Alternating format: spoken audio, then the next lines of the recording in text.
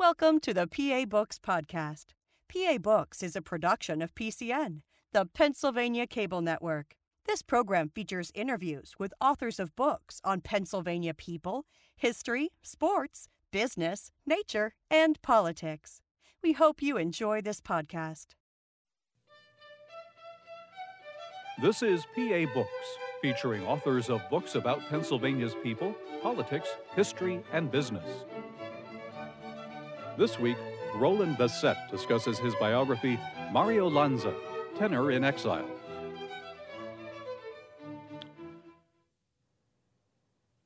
Roland Bessette, author of Mario Lanza, Tenor in Exile. When do you remember first hearing the voice of Mario Lanza? It would be difficult for me to pinpoint that. I was a young child, certainly. My father listened to Lanza a lot. It all blurs together. I know that it was background in my house quite often. But I would guess that the first time I heard Lanza was when I was 9.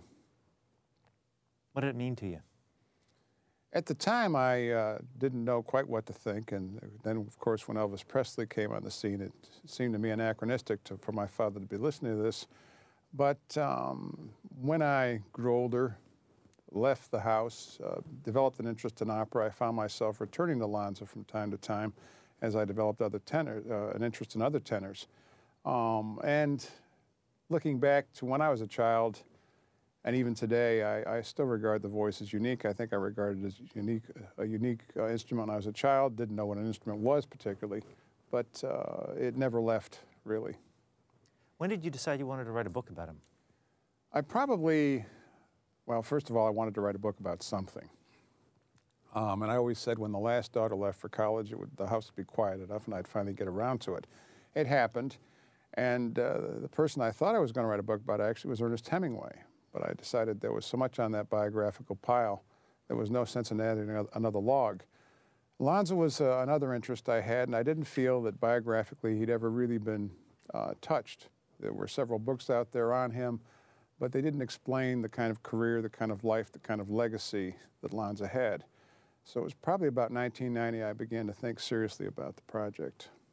So how'd you go about writing it? Well, several years later, I began some research, acquired a huge collection of clippings, scrapbook type stuff from someone in England, did get some things from people in the United States, was looking around, went to California to the LA Superior Court, looked at the estate file, and then began to interview people, his former managers, lawyers, things of that sort. I probably did that from 92 to 94. Put it all in a format I could understand by category, by year, by film, developed a massive timeline, and then finally sat down to write the book. I believe it was in 94. Now, for people who don't know him or are too young to remember, who was he? Well, Mario Lanza burst out of the musical scene really in the late 1940s, and even today it seems to most that he just came from nowhere. He was born on 6th and Christian in South Philadelphia, 636 Christian to be exact, and did burst like a meteor onto the Hollywood scene with his first 3 films, The Midnight Kiss, Toast of New Orleans, and then, of course, the zenith of his career, The Great Caruso. He was considered, to the operatic world, something quite, with the promise being quite bright, but the movie thing overtook that, and it wasn't long before the career disintegrated and became a disappointment to both those who liked his movies and those who expected him to become the next great operatic tenor in this country. When did he become a singer? When did he start singing? He started singing as a child. He was always interested in opera. There's the perhaps apocryphal tale of him listening to Vesta the Juba 27 times when he was 4 or 5 years old. His father did listen to operatic records, the 78s of the time. Lanza had a rich knowledge of the singers prior to his ascendancy to any kind of fame. He began to take lessons at about the age of 15 in Philadelphia, appeared in many small venues in Pennsylvania as he developed, Shippensburg, later on, earlier Allentown, places like that. Even by the age of 19, he was regarded as a significant talent in terms of potential. Was discovered by Serge Koussevitzky, took him to the Berkshires, the Tanglewood Festival, reviewed by Noel Strauss of the New York Times, who was a prominent critic of his day, who called him the equal to the best tenors of his day. When he came onto the scene in Hollywood, all of that seemed to have been forgotten, but there was a legitimate foundation to what Lanza had done, and many legitimate people in the industry, in the operatic world, felt this was a talent to be reckoned with. You're right about Koussevitzky in 1942 at the Berkshire Music Festival, and you say Koussevitzky's favorites that season were Lanza and an intense young composer-conductor named Leonard Bernstein. Mario approached training as he always had. If someone walked him through a piece, he produced spectacular results, but if you handed him a score to digest in time for morning rehearsal, the result was a blank stare and an orchestra with little to do. So he wasn't musically trained? I note that, Koussevitzky went to his grave always feeling that in Lanza he had discovered one of the great voices of the century, even though he perhaps existed in a more legitimate world than Lanza ever entered. With regard to Lanza's musical ability, no, Lanza could identify notes. I've talked to many musicians who played on his sessions. He could identify a particular note, but he could not sight read and integrate the score. The way to teach Mario Lanza to sing a song was to play it for him. And I've got tapes at home of his rehearsals where someone takes him through it with a piano. And everyone I did talk to said once it was there, the notes, the timing, the cues, that was it. Of course, now he wouldn't change. One of the problems with that was that's the way he would always sing it too. But he could not sight read. You tell a story about how he was singing a song and one of his teachers said, "Oh, well, you learned it from the such and such recording." Correct, from the Gigli recording. Because you made all the same mistakes he made. Correct.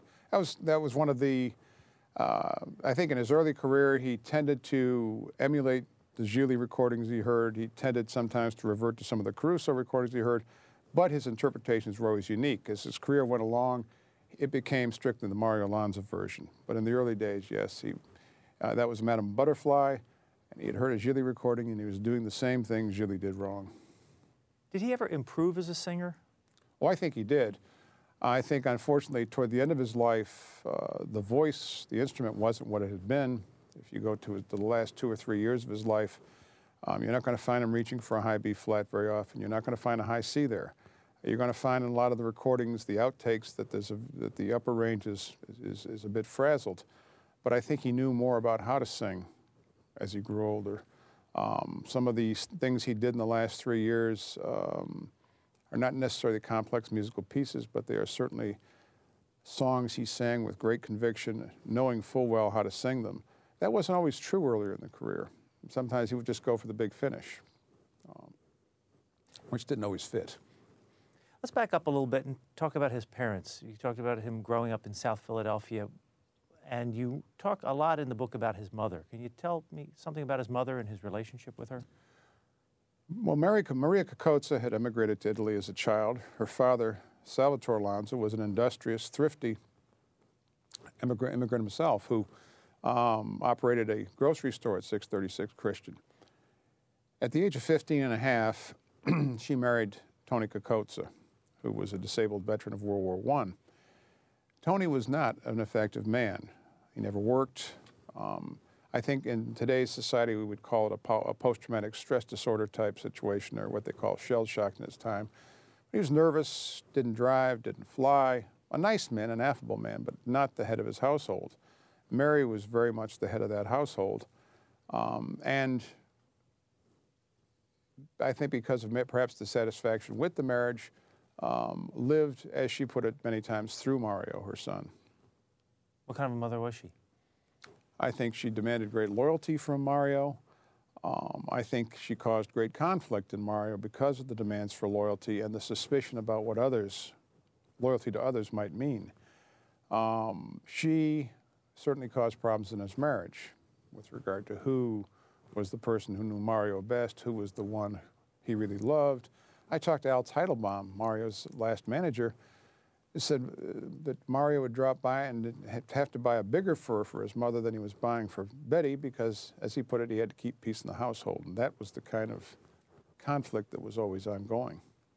You also say in here that when Freddie, Mario's birth name, initiated fistfights, his mother insisted that the other boys started the affair and thus deserved a beating.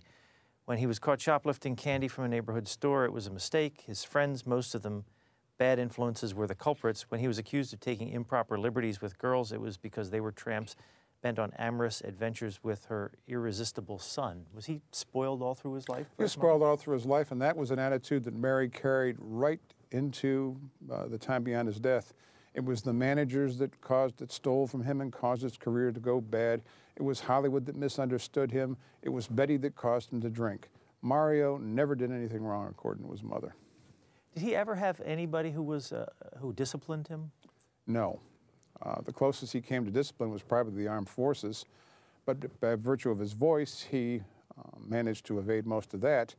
Sam Weiler, his first manager, certainly attempted to perform as a father figure, but that relationship, of course, fell apart. Sam saying, life's too short, I don't need this sort of thing, and when the relationship broke up in a very acrimonious state, Al Teitelbaum was the next manager in his life who I think tried his best with Mario. At that point, there was a well-established pattern in terms of how Mario was regarded in Hollywood, but there was no one who ever disciplined Mario, no one he ever listened to consistently. That just didn't occur. Terry Robinson was a good friend of Mario's, and he will certainly lay claim to having advised him many times, but the fact is Mario didn't listen to people. There is a group of people who hold Mario Lanza in very high regard. I mean, almost saintly status you refer to in the book. Why is that?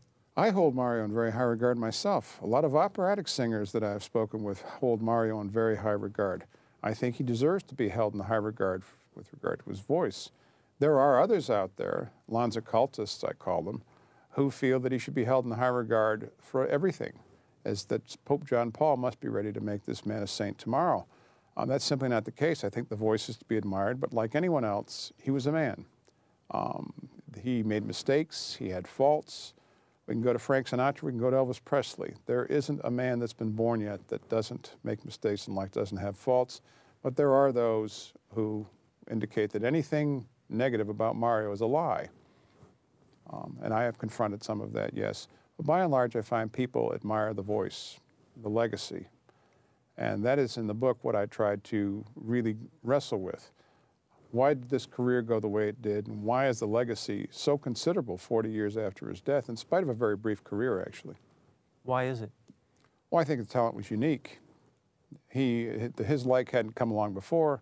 Who are you going to compare him with? Nelson Eddy, in terms of the movie tenors. No one's come along to replace him. You can say that the genre, the musical, pretty much phased out even before he died, so that there isn't any opportunity for anyone to replace him. I guess they're now touting Bocelli. Andrea Bocelli is the new Lanza type figure, a pop crossover, but Lanza was unique, and the talent was significant. Although you'll find operaphiles who will discount Lanza, say they didn't like the way he approached things. He only sang the 2 operas in New Orleans. When you talk to singers, they're in awe. Through this book, a lot of strange things have happened to me. I got a call at my home one Sunday from a group of singers from Palermo. They happened to be in Grosse Pointe Park, Michigan, where I live. One of them was reading the book, and he got to the back cover and noticed, my God, the author lives in Grosse Pointe Park, and here we are auditioning with the Michigan Opera Theater. They came to my home. I played them a lot of tapes of Lanza that aren't commercially available, and they were all in awe, as they put it, of that ringing quality to his voice, how he instilled emotion into his singing. So I think the legacy is well-deserved on the basis of sheer talent. But he never became what's considered a serious opera singer. No, he didn't. Not by any stretch of the imagination. Well, why is that? Well, I think that he certainly was headed that way through the 40s. He was with Columbia artists, with legitimate singers, Francis Yin and George London, touring the Bel Canto Trio.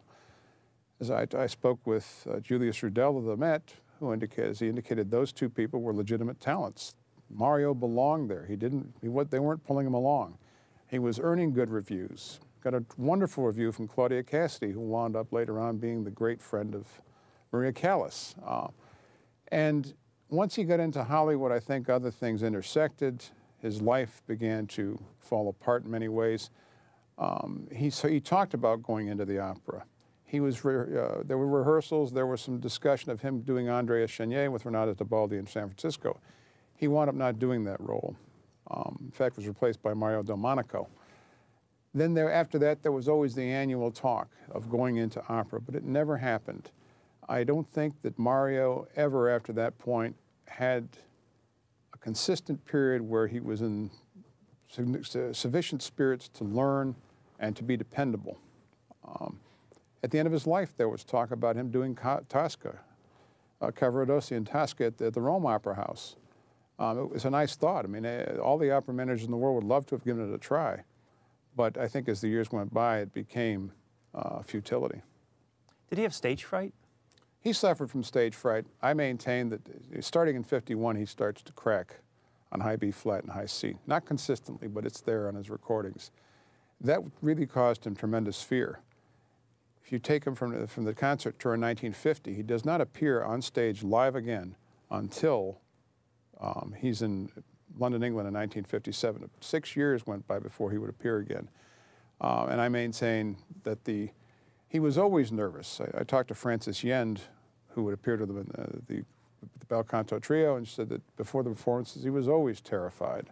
And when it came to cueing him, she said, I practically had to punch him to get him to do it. She said, but she did admit it was a thrilling voice, and it was quite an experience singing with him.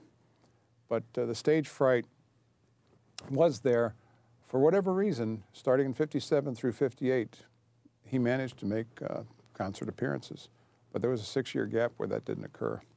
You said he was very comfortable in the recording studio. Yes, he was. It seemed that in a recording studio he could recover a flub, although if you look at his recording log, he seldom goes to a second take. Now, a first take is a misleading term. There's a lot that went into doing the first take. But when he got it all together and they went into a first take, generally, that's the recording they used. As his career went by, there were a couple of examples where he went to a third, fourth, fifth, sixth take, but not very often. He just felt more comfortable in a recording studio. Although I would note, looking at his recording log again, it wasn't so easy to get him into a recording studio. How well did his records sell? Oh, they were phenomenal in this time. If you go to 1951, he earned well over $1 million that year. Translated to today's money, that's probably in the realm of 25 million. I know there's some entertainers who earn more than that today, but there's been an exponential increase with the various venues that these people go into. No one sold records like Lanza did during his time. He remains, in fact, the best-selling catalog artist with RCA. When was he at his peak as a recording artist? Well, I think his best recordings, honestly, were done on May 5th, 1949 at the Manhattan Center in New York. Those were his first recordings for RCA. He recorded 4 songs that day. He did some magnificent things through 1950, 51, and then sporadically after that there were some magnificent recordings. Even the last year of his life, some of the recordings are magnificent, but certainly the peak is 49 through 50. When was he at his peak as a star? 1950, 51, with the great Caruso. What would a Mario Lanza appearance have been like at the time? In terms of a public appearance? Mm-hmm. Oh, it was every bit the precursor to Madonna, the Beatles, Elvis. Women tore at his clothing. He had actually his fans were heavily female in his time, and I find it interesting that today, as I deal with many of his fans, it's heavily male. I don't know, I've never given a lot of thought to what that's all about, but very exciting. He was the darling of the Bobby Soxers of his day. A jukebox favorite. Kind of hard to think about that today, but he was that. What kind of songs did he sing? Sang everything. Sang pop songs, sang opera, sang Neapolitan songs, Broadway, the American Songbook, and he did it all well. I think that's something about Lanza that really has to be reckoned with. I mean, certainly Pavarotti made a film called Yes, Giorgio, which I'm sure even he wants to forget about, but he hasn't been real successful in crossing over. Probably of the 3 tenors, Carreras has probably had more success crossing over. No one like Lanza in terms of all of those mediums. Even, some Latin songs. Granada, certainly, I think Lanza's version is the quintessential version from which all others developed their interpretations. But he sang just about anything you could think of, including hymns, Christmas carols, very well. You quote Arturo Toscanini in here as saying, Lanza's is the greatest voice of the 20th century. First of all, who's Arturo Toscanini? Well, Arturo Toscanini is, of course, the dean of conductors during this century, a man who worked with everyone from Caruso to Gigli to Bjorling. The remark, I will admit, is somewhat controversial. It's related through Konstantin Kallinikos, who conducted on many of Lanza's sessions, wherein, as it was explained to me, after Toscanini heard the first 4 recordings, particularly the Che Gelina Manina that Lanza had done on May 5th, 49, that was the pronouncement he made. Now, Toscanini made that pronouncement a few times about singers. Marian Anderson is another one. And no one's been able to really trace it back, but it pops up, and I'm inclined to believe that it was probably uttered as Kallinikos indicated it was. Is Lanza still taken seriously among classical musicians today? He's taken seriously among singers because they wonder how he did what he did. I mean, there was a myth in his time that this was not a valid instrument, that it was electronically jacked up, that he recorded his songs in small pieces and all that sort of thing. And that is, I think in the book, thoroughly debunked. He's very much held in high regard by many singers. I find, as an opera attendee myself, that many operophiles just reject him. You mention his name and they scoff. Oh, Mario Lanza. And that's unfortunate, because the recordings are all we have to go by when it comes to any singer. And Lanza's recordings, his best recordings, will stand next to anything on certain arias that anybody's done. You mentioned a name that pops up in the book occasionally in regard to Mario Lanza, and that is Caruso, Enrico Caruso. Who was he, and why does his name keep showing up? Well, certainly Caruso is the first significant tenor of the century, by virtue of the fact I think he's the first tenor whose voice is portable through recordings. And he virtually put the phonographs manufactured by RCA in all of the homes around the world. He remained the standard for many, many years. When Lanza came along, they were looking for the next Caruso. And as I say in the book, had Caruso come along, they'd have said he was wanting. He wasn't the next Caruso either. So he became something of a myth, I think. Certainly there were some very good singers who I think are overlooked in favor of Caruso. Gigli was hardly an inferior replacement to Caruso. Jussi Bjorling was hardly an inferior replacement to Caruso. Domingo and Pavarotti are hardly inferior replacements to Caruso. I know some people are probably listening to that right now saying, my God, that's a sacrilege. But Caruso was the tenor of his time. There's a lot of mystique that goes with him because he was the first tenor whose voice was recorded and made popular. But when Lanza came along, that you had to confront and tackle that myth. And Lanza, of course, was touted as the next Caruso for a time. And his response to that was always, I'm the first Lanza. I'm not the next Caruso. But at other times, he would reckon with who Caruso was and how he stood up next to Caruso, all that sort of thing. Was there a moment at which Lanza was discovered? Oh, I think there were numerous moments when he was discovered. When he was training in Philadelphia with Irene Williams, she knew he was destined for big things. The Koussevitzky break is the big one. The next big one, of course, is the Hollywood Bowl during August of 1947. That was a big break. What happened there? Well, at that point, he had earned very good reviews in Milwaukee and Chicago. Ida Koverman, who was Louis B. Mayer's secretary, had acetates of his voice. She played them for Louis B. Mayer. He was impressed. Lanza was a handsome young man. So you mean that voice comes from that face? Koverman forced him into the Hollywood Bowl as a replacement for Ferruccio Talavini, who had made a big impression at the Met that year but canceled at a relatively short time period before the concert. Lanza went on before Catherine Grayson, Louis B. Mayer, Joe Pasternak, Jesse Lasky. And I think there were something in the range of 3,800 people there, and it seems as though when I talked to folks, the 10,000 claimed to have been there. But in any event, Louis B. Mayer was there, and the Hollywood contract resulted. What happened next? Then the movie career. I mean, he still had some concert work to do. He returned with the Bel Canto Trio, but was a bit petulant about the idea that he was a movie star on his way up. Dropped out of the tour in Canada, went to Hollywood, and of course made his first film, That Midnight Kiss. Was he always difficult to work with? I think he became, on That Midnight Kiss, he was not difficult to work with. He was eager to learn. Everything went fine. On The Toast of New Orleans, he became difficult more difficult, and I think it was almost exponential through every film he made through his lifetime. It became more and more difficult to work with. What constitutes being difficult?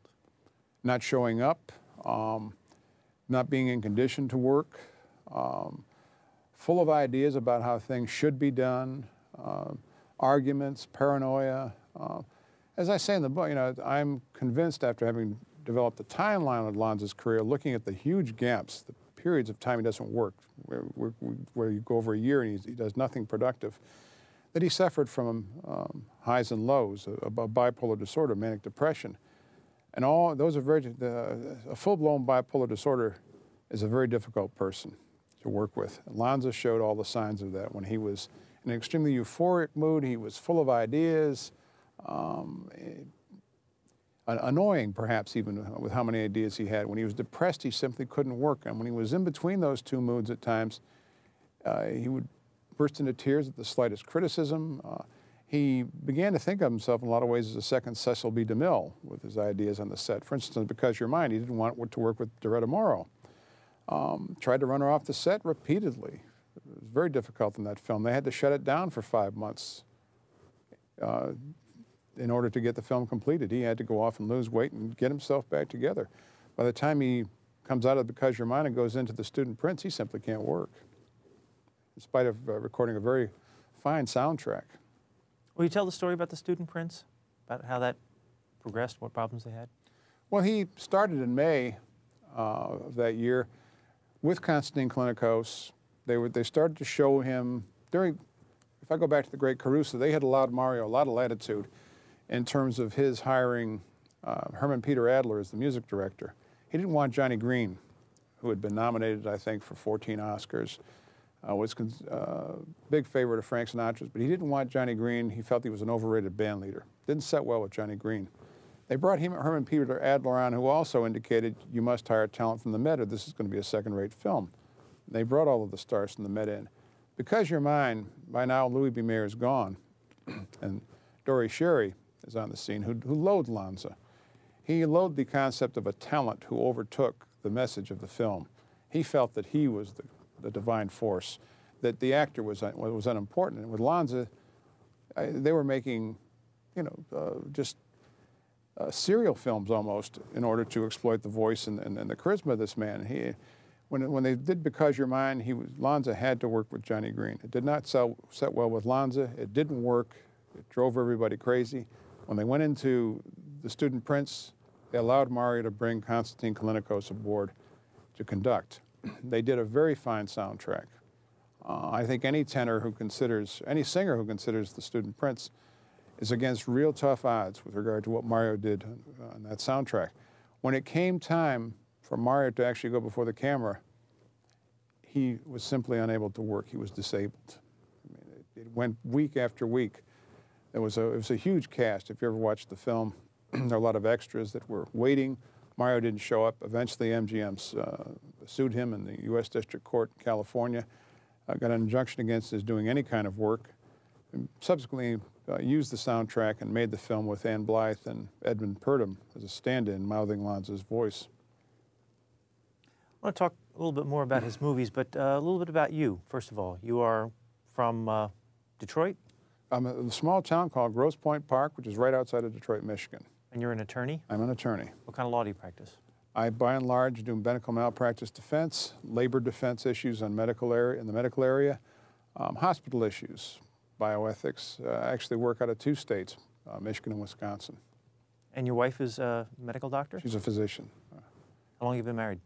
I've been married for 14 years. My wife, actually, her mother and father were physicians, and she actually works in the office they worked in since, I guess they were there since the 40s. You also mentioned that your sister-in-law is a physician. Is that your wife's sister?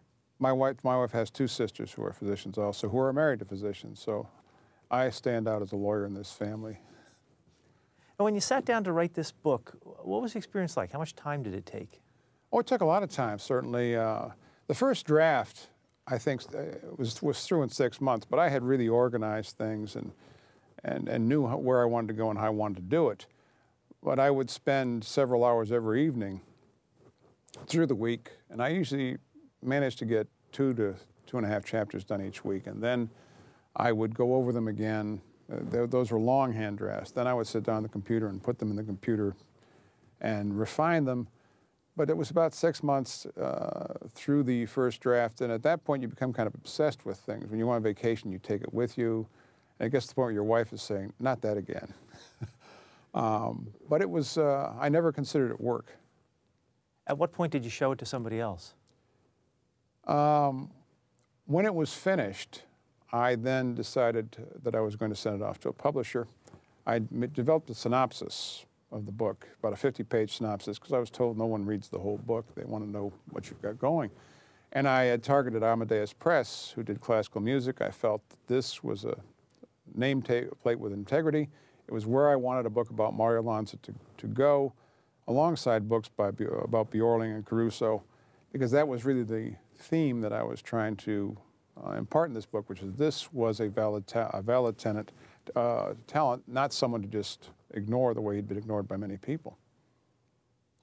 And what happened when you sent off who'd you send it to? I sent it to Amadeus Press, and I was delighted that several weeks later they said, we have good news for you, we want to do this book. And then was crestfallen about 3 months later when they said, there's been a division on our board. Mario Lanza is remembered as a movie star. He really, although he made a profound impression on many notables of the classical music world, he wasn't an operatic star, and we don't feel we can do this book. So now I had told everyone I had a publisher, and look at how easy this is in America, my God, anybody can get published, and I had to then scramble a little bit. But after some scrambling, I went back to Amadeus and said, this is a good book about someone you ought to be doing. And they indicated, yes, we always wondered what happened with that book, and we regretted passing on it because our publisher recalled as a child being in awe of Mario Lanza, and we want to do the book. There we went. Who did you interview for the book? Interviewed Julius Rudel. I did a lot of work for the Lanza family on the royalty issue. In the process of researching the book, I discovered that there had been irregularities in how his estate had been handled. During an interview with Terry Robinson that wasn't going real well, I just kind of changed the subject. I said, who's Terry Robinson? Terry Robinson was a close friend of Mario's. He became the guardian of the 4 children after Mario and his wife died within 6 months of one another in 1959 and 1960. I mentioned to Terry, Terry, it looks to me like the former managers are still getting 27.5% of Mario's royalties. And Terry said, well, they are. I said, well, that shouldn't be happening. And he said, why not? I said, I just feel that it's susceptible to legal challenge. Well, the next thing you know, I heard from the family. I'd never intended to contact the Lanza family. I heard from his daughter, Lisa Bregman. We talked about the situation. I did go after the royalties on behalf of the family, which then put me in touch with many of Lanza's former managers or agents, attorneys, and that sort of thing. So I also interviewed, Julius Rudel. I interviewed musicians from the Coke Show tapes. I interviewed other musicians who played on his sessions. Spent a lot of time with Al Teitelbaum, his last manager. And then through the royalty thing, as I said, got a real insight into a lot of things through a lot of people. What did you learn from Al Teitelbaum? What did I learn from Al Teitelbaum? Well, Al was, I'll say, he's 85 years old. He lives in Ashland, Oregon. Sharp as a tack, still with it. In fact, founded the Johnny Rockets pizza chain, or a hamburger chain, with his son. Still doing things, building a condo complex when I was out there visiting with him. I think I certainly from Al, I got a much better idea of what happened in Las Vegas when Mario did not go on. I think Al is not a musician. His feeling was that if Mario sang, he had to hold on to a pipe. 10 feet away, the volume was so incredible. But he's not an opera fan or anything like that. He had no particular opinion of the man's talent. He certainly managed Mario when Mario was very difficult. I got a better insight into the personal issues that Mario confronted. And a lot of your pictures in the book are courtesy of Al Teitelbaum. Teitelbaum had a collection of photos that even the Lanza fans, they don't necessarily appear in the book. Those were the photos that the publisher chose. And in many cases, they're the photos that many people have already seen. But Teitelbaum had a collection of photos that even the Lanza fans I talked to were in awe of. They couldn't believe that these things existed. And he generously shared a photo album with me and told me I could use whatever I wanted. You mentioned a little earlier the reaction you've gotten to the book. Can you talk about that a little more among the hardcore Lanza fans, what they think of the book, and the music fans? Maybe I'll talk in terms of three different types of reactions. The legitimate reviews I've gotten have all been positive with regard to the objectivity in the book. I have gotten a lot of letters from people from South Philadelphia, real Lanza fans who indicate that they admired the voice and find the book to answer many questions they had about Mario. Now I'm aware there's another element out there, which I call the Lanza cultists, who think that I'm the Salman Rushdie of Lanzadom for having put this book out. I don't take that very seriously. I don't pay much attention to that because I really feel, as in the case of Hemingway, who I mentioned earlier, a magnificent craftsman with regard to his short stories. Maybe not such a great novelist at times, and really a mean man in many ways, and a very troubled man. I don't think you can tell his story without dealing with the alcoholism, the depression, Hemingway. With Mario, I don't think you can take a man who dies at 38, whose wife dies at the age of 36, 6 months later from a drug alcohol overdose, whose career is so marred by inactivity, difficulties on the sets, lawsuits, and tell me that this was all misunderstandings on the part of Hollywood, that it was a happy, that the true story of the book should be Happy Trails, The Secret Life of Mario Lanza. I don't subscribe to that theory. I'm aware that there are people who are upset that this isn't true. I can only say that everything in that book, I can tell you where I got it from. I spent time in the court files, that if this isn't true, then the courts have all sorts of fraudulent documents. I'm aware of it. I'm certainly not going to say that that's what I consider to be the majority. The majority of the people admire the voice, but understand that there was something wrong with regard to the man. I got a call from Denby Richards, who publishes Musical Opinion in England, and who knew Lanza when he was there appearing in England. He also knew the Hawkhausers. Victor Hawkhauser is a legendary impresario in London. And his view was, he says, you have got him down. You have got him down. That was the Lanza I knew. And I'll go with that. Tell me a little bit more about his wife. You referred to her relationship with Lanza's mother, and she died of a drug overdose 6 months after Lanza died? Correct. First of all, how did they meet? When did they get married? They met when Lanza was on the cast of Winged Victory. They filmed that in Hollywood. Unfortunately, Mario's weight was such at that time that he did not play a prominent role. He sang in the chorus.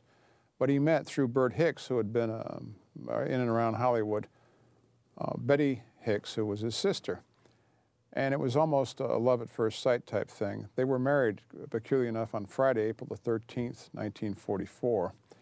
And for many years, Betty thought that Mario was going to be a wonderful opera singer. Then they hit Hollywood.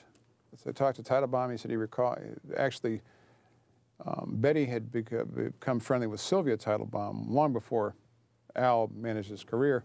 He said they were just two starstruck kids when he met them, who bragged that they would never fall prey to the excesses of Hollywood.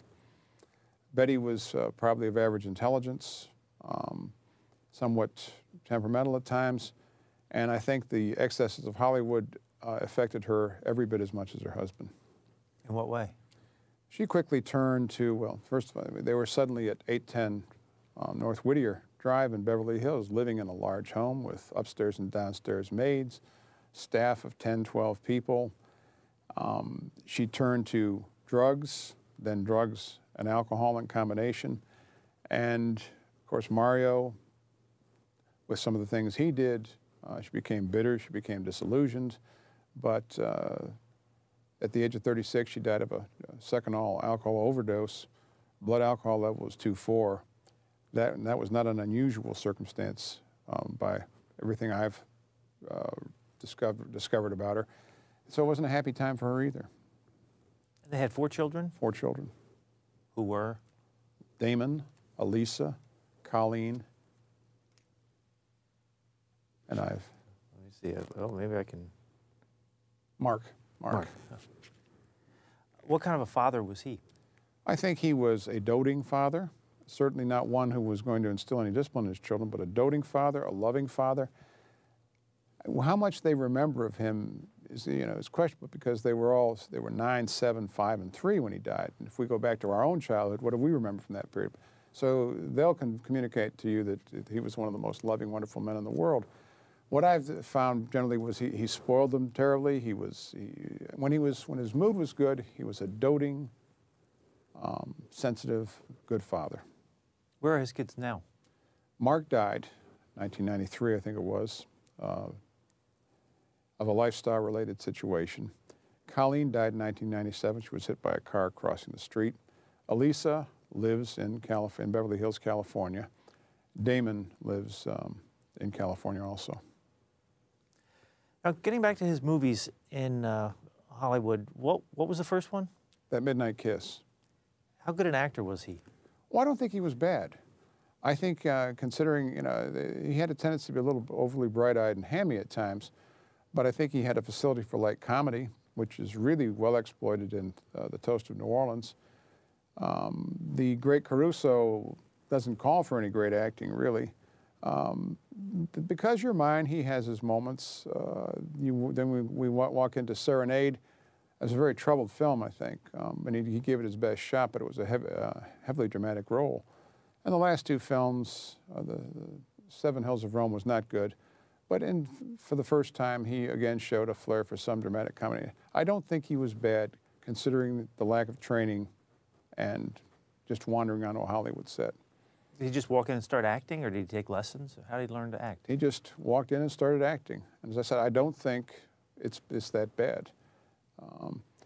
Clifford Odets said that Lanza could have been a success in Hollywood as an actor, even if he couldn't have sung. Although I don't think they would have been as tolerant if he didn't have the voice. Are these movies available on videotape? Every one of them, which is some testimony to Lanza's enduring popularity. Every one of his films is available on video. His royalties continue to be quite surprising 40 years after his death. We can go back to somebody like Kathryn Grayson. Not all of her films are available. Not all of Frank Sinatra's films are available on video. Lanza's films are available. Can you recommend one to us? Oh, I think Great Caruso is one I would recommend to anyone. I think it's a masterpiece of its type. Lanza's at his peak vocally. He's at his peak physically. He's singing with good talent from the Met. Although there's not much of a storyline there, some of the singing is gloriously exciting, and that's the one I would recommend to anyone. I would conversely tell most people to stay away from The Seven Hills of Rome. Which one was the biggest box office hit? Oh, The Great Caruso by far. In fact, Lanza's films, his box office attraction was diminishing when he died. If you go to The Great Caruso, it grossed over $5 million its year of release. You come into Serenade, it grossed just over $3 million. You go to Seven Hills of Rome, it grossed $2.4 million, and for the first time grosses $2.1 million in spite of a surge after his death. So it was on the way down. The Great Caruso was by far the biggest success of his career. Was he still doing studio recordings when he was a movie star? Oh, yeah. Well, in the early career, he didn't do that many studio recordings. The bulk of what he did was the Coke Show, which was a radio show, weekly radio show. But he did almost no studio work during that period, from 51 to 54. There's not a lot of studio work, comparatively speaking. In 56, there's a resurgence. He gets back into the studio and did a few things. 57, not much. In 59, he was very active in the studios, recording again the last year of his life. What was the Coke Show? Coke Show was capitalized on his popularity. Of course, radio was a big medium at the time. And it was a weekly show sponsored by Coca-Cola, where Lanza would perform with a guest artist, sometime, mostly Giselle McKenzie, other people like Debbie Reynolds, and he would generally do 3 songs. And then the guest artist would do 1 or 2 songs, and the conductor, Ray Sinatra, would occasionally do an instrumental. They did this show in a small studio, and then redacted everything and put the voice and the introduction in, and then presented it as if it were a live performance, which is one of the problems Mario had. It wasn't live. They had the canned applause and all that sort of thing. And it fed his detractors the notion that, see, there's no voice. They're pretending he's live. But I talked to Coke show musicians who played with everyone, Richard Tucker, Jan Pierce, Sinatra, Barbra Streisand, and they were very laudatory in terms of what they heard in that studio. Have you heard the tapes? Coke show tapes? Yeah. Oh, yes. Yeah. Where do you find them? Well, there are collectors out there. There's a lot of the Coke show material is out. In fact, after Lanza, when he stopped working from roughly 53 through 56, they continued to release albums as if he were an active artist. It was all Coke show material. A lot of what you're going to find on the CDs is Coke show material. So it's out there. And then I think there are several more CDs coming out with even more Coke show material. RCA has always exploited that material commercially with great success. One thing about him on the set, I want to read this that you write in here, that Mario Lanza is a strong contender for the title of most truculent, morose, demanding star in the history of Hollywood. I think anytime you shut a movie down for 5 months, as they did on Because You're Mine, when you can't go on, as they did in The Student Prince, during The Great Caruso, he was monstrously difficult to work with. You just never knew. As Pasternak said, one day at my feet, the next day at my throat. Just when he was going to, when he filmed Serenade, they had 3 different costumes for him, 3 different sizes. They didn't know what his weight was going to be like. On the Caruso set, that was a problem. He'd come in on a Monday morning and nothing fit. Can you talk about that a little bit? Because it sounds like his weight fluctuates constantly during his life. It certainly does, and my view is that when Mario starts to gain weight fast, it's a harbinger of very difficult things to come, because the weight gains generally accompanied depression. When he went into a euphoric state, he'd go into Spartan self-discipline regimens, exercise, ridiculously small amounts of food, and drop weight very rapidly. But when things went otherwise, he could soar, which caused problems on many movie sets. And I don't, it's an interesting thing. I don't think it would be the problem today that it was then. But that was the era of Clark Gable and Tyrone Power, the matinee idol.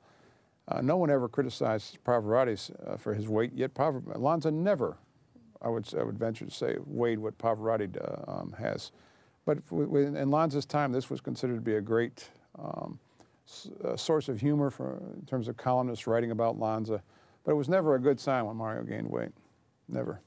You refer to one scene in a movie where he walks in the door at 180 pounds, and then the next shot is a close-up of him at 240 pounds. Well, that's what Sam Weiler had said in the American Caruso video, that he weighed Lanza the last day of filming on the set of Because You're Mine. And there's a picture in the book of Lanza bare-chested from Because You're Mine at 159 pounds. And when he walks through the door, it was another scene, and he weighs 240 pounds. And it's a startling, and Because You're Mine, it looks like there are 3 actors playing the role. The weight just 240 to 159 on a man who probably stood about 5'8.5" is quite a shocking change. Now, getting back to his wife a little bit, it sounds from your book like they had a fairly stormy relationship. Tempestuous, certainly. I mean, when they were in love, they were really in love. And when they were arguing, they were really arguing. Certainly the arguments were a factor all through the marriage. But I think there were 2 people who desperately loved one another, who desperately needed one another, in spite of the fact they weren't always good for one another. And she died 6 months? 6 months after. After him. What did he die of? Well, that's my book goes into this in great detail. The mafia theory is quite popular with some folks, that Lucky Luciano had ordered a hit on Mario Lanza because he failed to appear at a charity concert in Naples. And I see no reason to invest so much as a penny's worth of thought in that. Mario Lanza suffered from a legitimate medical condition, phlebitis, had a history of suffering from that condition, was admitted to the Clinico Valle Giulia on September 30th, 1959, with phlebitis, a tachycardic pulse, indicated he was suffering from left side chest pain. During August, an X-ray had been taken showing a blockage on the lung, which they misdiagnosed as pneumonia. He was not a compliant patient. He wouldn't stay in bed, which is even today the treatment when you've got a clot that could break loose. He bribed staff into getting him alcohol while I was in the hospital, and on October 7th, 1959, he left his bed. A substantial piece of the clot broke loose, blocked his pulmonary artery, and caused a myocardial infarction. Now, everybody dies of a heart attack per se. I mean, the heart stops beating and all that sort of thing, but he died of a pulmonary embolism. And I see no reason to think otherwise. Where is he buried? He's buried at, I believe it's Holy Cross Cemetery in Century City, California. It's a rather tasteful mausoleum. His mother and father are buried slightly above him. He's next to his wife. Did he return to Philadelphia very often after he became a big star? No. He was back in Philadelphia during the Caruso tour, and that was the last time that I'm aware of that he ever visited the city. Now, you have a lot of stories about Mario Lanza difficulties in the book. We also have a couple of stories that I want you to tell. One is about the girl who had leukemia. Right, Raffaella Fasano. I'll try to find a picture of her as you talk. That's a situation where Terry Robinson had answered the phone, and Miss Josephine Fasano had asked if Mario would call her daughter because that was her favorite singer. Mario did call Raffaella, eventually flew her to Hollywood to meet him. She spent several days at his home. He had a big party for her, and he continued to call her weekly until she passed away. There are many stories. I mean, you can talk about Lanza as a difficult person, but he could be one of the most charming men you ever met also, and there are many stories along those lines. As is known from everybody I've talked to, he harbored no grudge, no prejudice against any man based on status in life, race, creed. He was wonderful with children. When his mood was good, he could be a very humorous, charming person, a very generous host who was always concerned that the best of everything should be on his table. We also had money problems, too. Well, he had cash flow problems from time to time. His income was severely depleted from 56 to 59. 54, 55, 56 in particular, he has a huge IRS lien leveled against him, and he's not working. There's no money coming in. He also didn't sign contracts that were conducive to security, financial security. The kind of money he was paying out of his income was ludicrous to managers, agents, lawyers, all that sort of thing. Plus, there was no investment program ongoing. Yet, I would note that when he died in 1959, he had $300,000 on account with RCA, royalties due and owing, which today is in excess of $3 million in our money right now. And his total debts were less than $25,000. So there was never, when I reviewed the estate file, that was really a surprise to me. Mario Lanza was never heavily in debt. He had money coming in. Unfortunately, I think he was robbed of a lot of opportunities by the managers and whatnot. Not to say that he was financially responsible. I mean, if there was $50,000 to spend, Mario could figure out a way to spend it. You say in here, Mario Lanza's first rule of high finance was simple. If you spent a lot, it meant you were earning a lot. His second rule was equally simple. If you spent more than you earned, it meant you were being underpaid or cheated. Let's go back to the MGM contract. The MGM contract was hardly a lucrative contract for Mario. Even toward the end, the last two films, he bragged about the amounts of money he was being paid on the sets of Seven Hills of Rome for the first time. He never received that amount of money because in both cases, the producers sued him. Then you had the fact that the managers right off the top were taking 27.5% of his gross. And then after that, their expenses would come out. So Mario, you take the European concert tour. Well, my God, he had to stay in the best hotel in every place he went, the Dorchester, the finest hotels going. He had a huge entourage traveling with him. He ordered room service as if he were some sort of potentate, that had to impress the world. And so when the concert tour was finished, there was nothing to realize from it. By the time he paid his fees, there was nothing there. You use the phrase Lanza leeches in the book. Correct. Who are they? Well, there were a number of, certainly he had a number of employees around that were paid to just be around. I think that since some people are still alive, I won't name them, but there were certainly lawyers who made a handsome living from Mario, doing not very much, in my opinion. He had the songwriter, the publicist, the agent, the lawyer. He had everything going and was paying them all. And when his star started to sink a little bit, they all left him. Would you tell one more Mario Lanza story, and that is the one about the song Arrivederci Roma that was in one of his movies, and the street singer? Oh, that was a quintessential Mario type situation. He had seen this scruffy little street singer, Luisa Di Maio, singing, I believe, at the Piazza Navona. And when it came time for them to do that scene in the movie, he insisted they find that girl, who he had been over-tipping to beat the band up to that point anyway.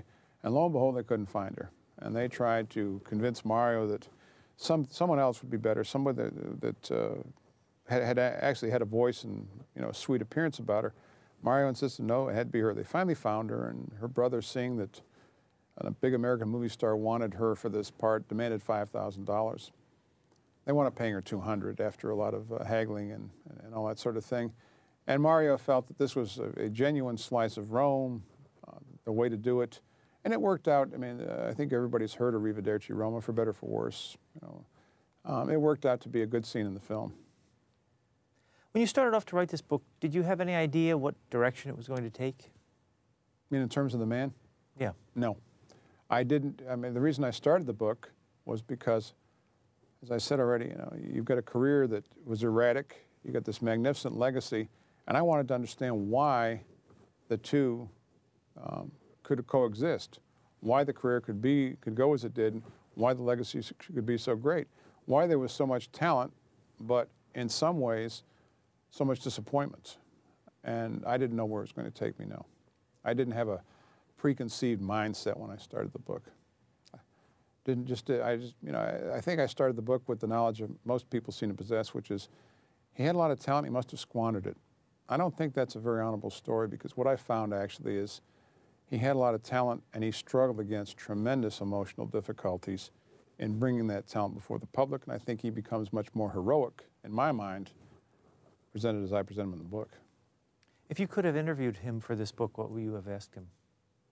Oh boy, some people have asked me would I have wanted to know Mario, and I said I certainly would have stood in line to hear him at Royal Albert Hall. Not sure I would want to spend a week with him. I guess I would ask him, if I could interview him, what was his greatest disappointment? Do you think you have an answer for that? Well, I think it involved many things, but I would like to know. I'd like to have probed him to see if there was an understanding in his own mind of his own part, the part he played in terms of why these things didn't occur. Certainly the biggest disappointment was he never got the recognition he felt he deserved. He never sang opera. That's the biggest, would have been his answer, I'm sure. But I would like to then backtrack it with him as to why he felt he didn't do it. If you could recommend, you recommended a movie to us earlier, if you could recommend a CD for people to go out and buy, what's Mario Lanza at his best? Well, Mario Lanza at his best. As I said, the first 4 recordings are certainly wonderful recordings. I think the great Caruso and Caruso Favorites CD is a good CD. I think the Non Ti Scordar di Me CD is a very good CD. In truth, you can't go wrong with many of them. RCA isn't putting out material that is less than commercially viable. They're all very good. Are you going to do your Hemingway book now? No, I still feel that Hemingway, the trouble with Hemingway is, if you wrote the best book in the world on him, who would care at this point? Because if you want to get into Hemingway scholarship, the first biography on Hemingway was by Carlos Baker, and it was authorized by the family, or by the widow, Mary Hemingway. And it suffers from that, because he had to maintain favor, and he didn't quite write the book that maybe he should have written. And everything that's followed kind of gets patterned after it takes a right turn. I don't think it's ever going to get corrected, and I'm not the man. I don't have the time to correct this. Do you have another book in the works? I have a book of fiction. I don't want to do another celebrity for the time being, because I don't want to contend with what you contend with a celebrity. I certainly don't want to go out of life as the man who wrote the Mario Lanza biography. I want to have done other things, but I don't want to get into another celebrity right now. This is the book, Mario Lanza, Tenor in Exile. Roland Bessette, thank you very much. Thank you. You've been listening to a podcast of PA Books, a production of PCN, the Pennsylvania Cable Network. Full episodes of PA Books, as well as other PCN programs, are available to stream with the PCN app. Visit PCNtv.com or the App Store for details. Like us on Facebook.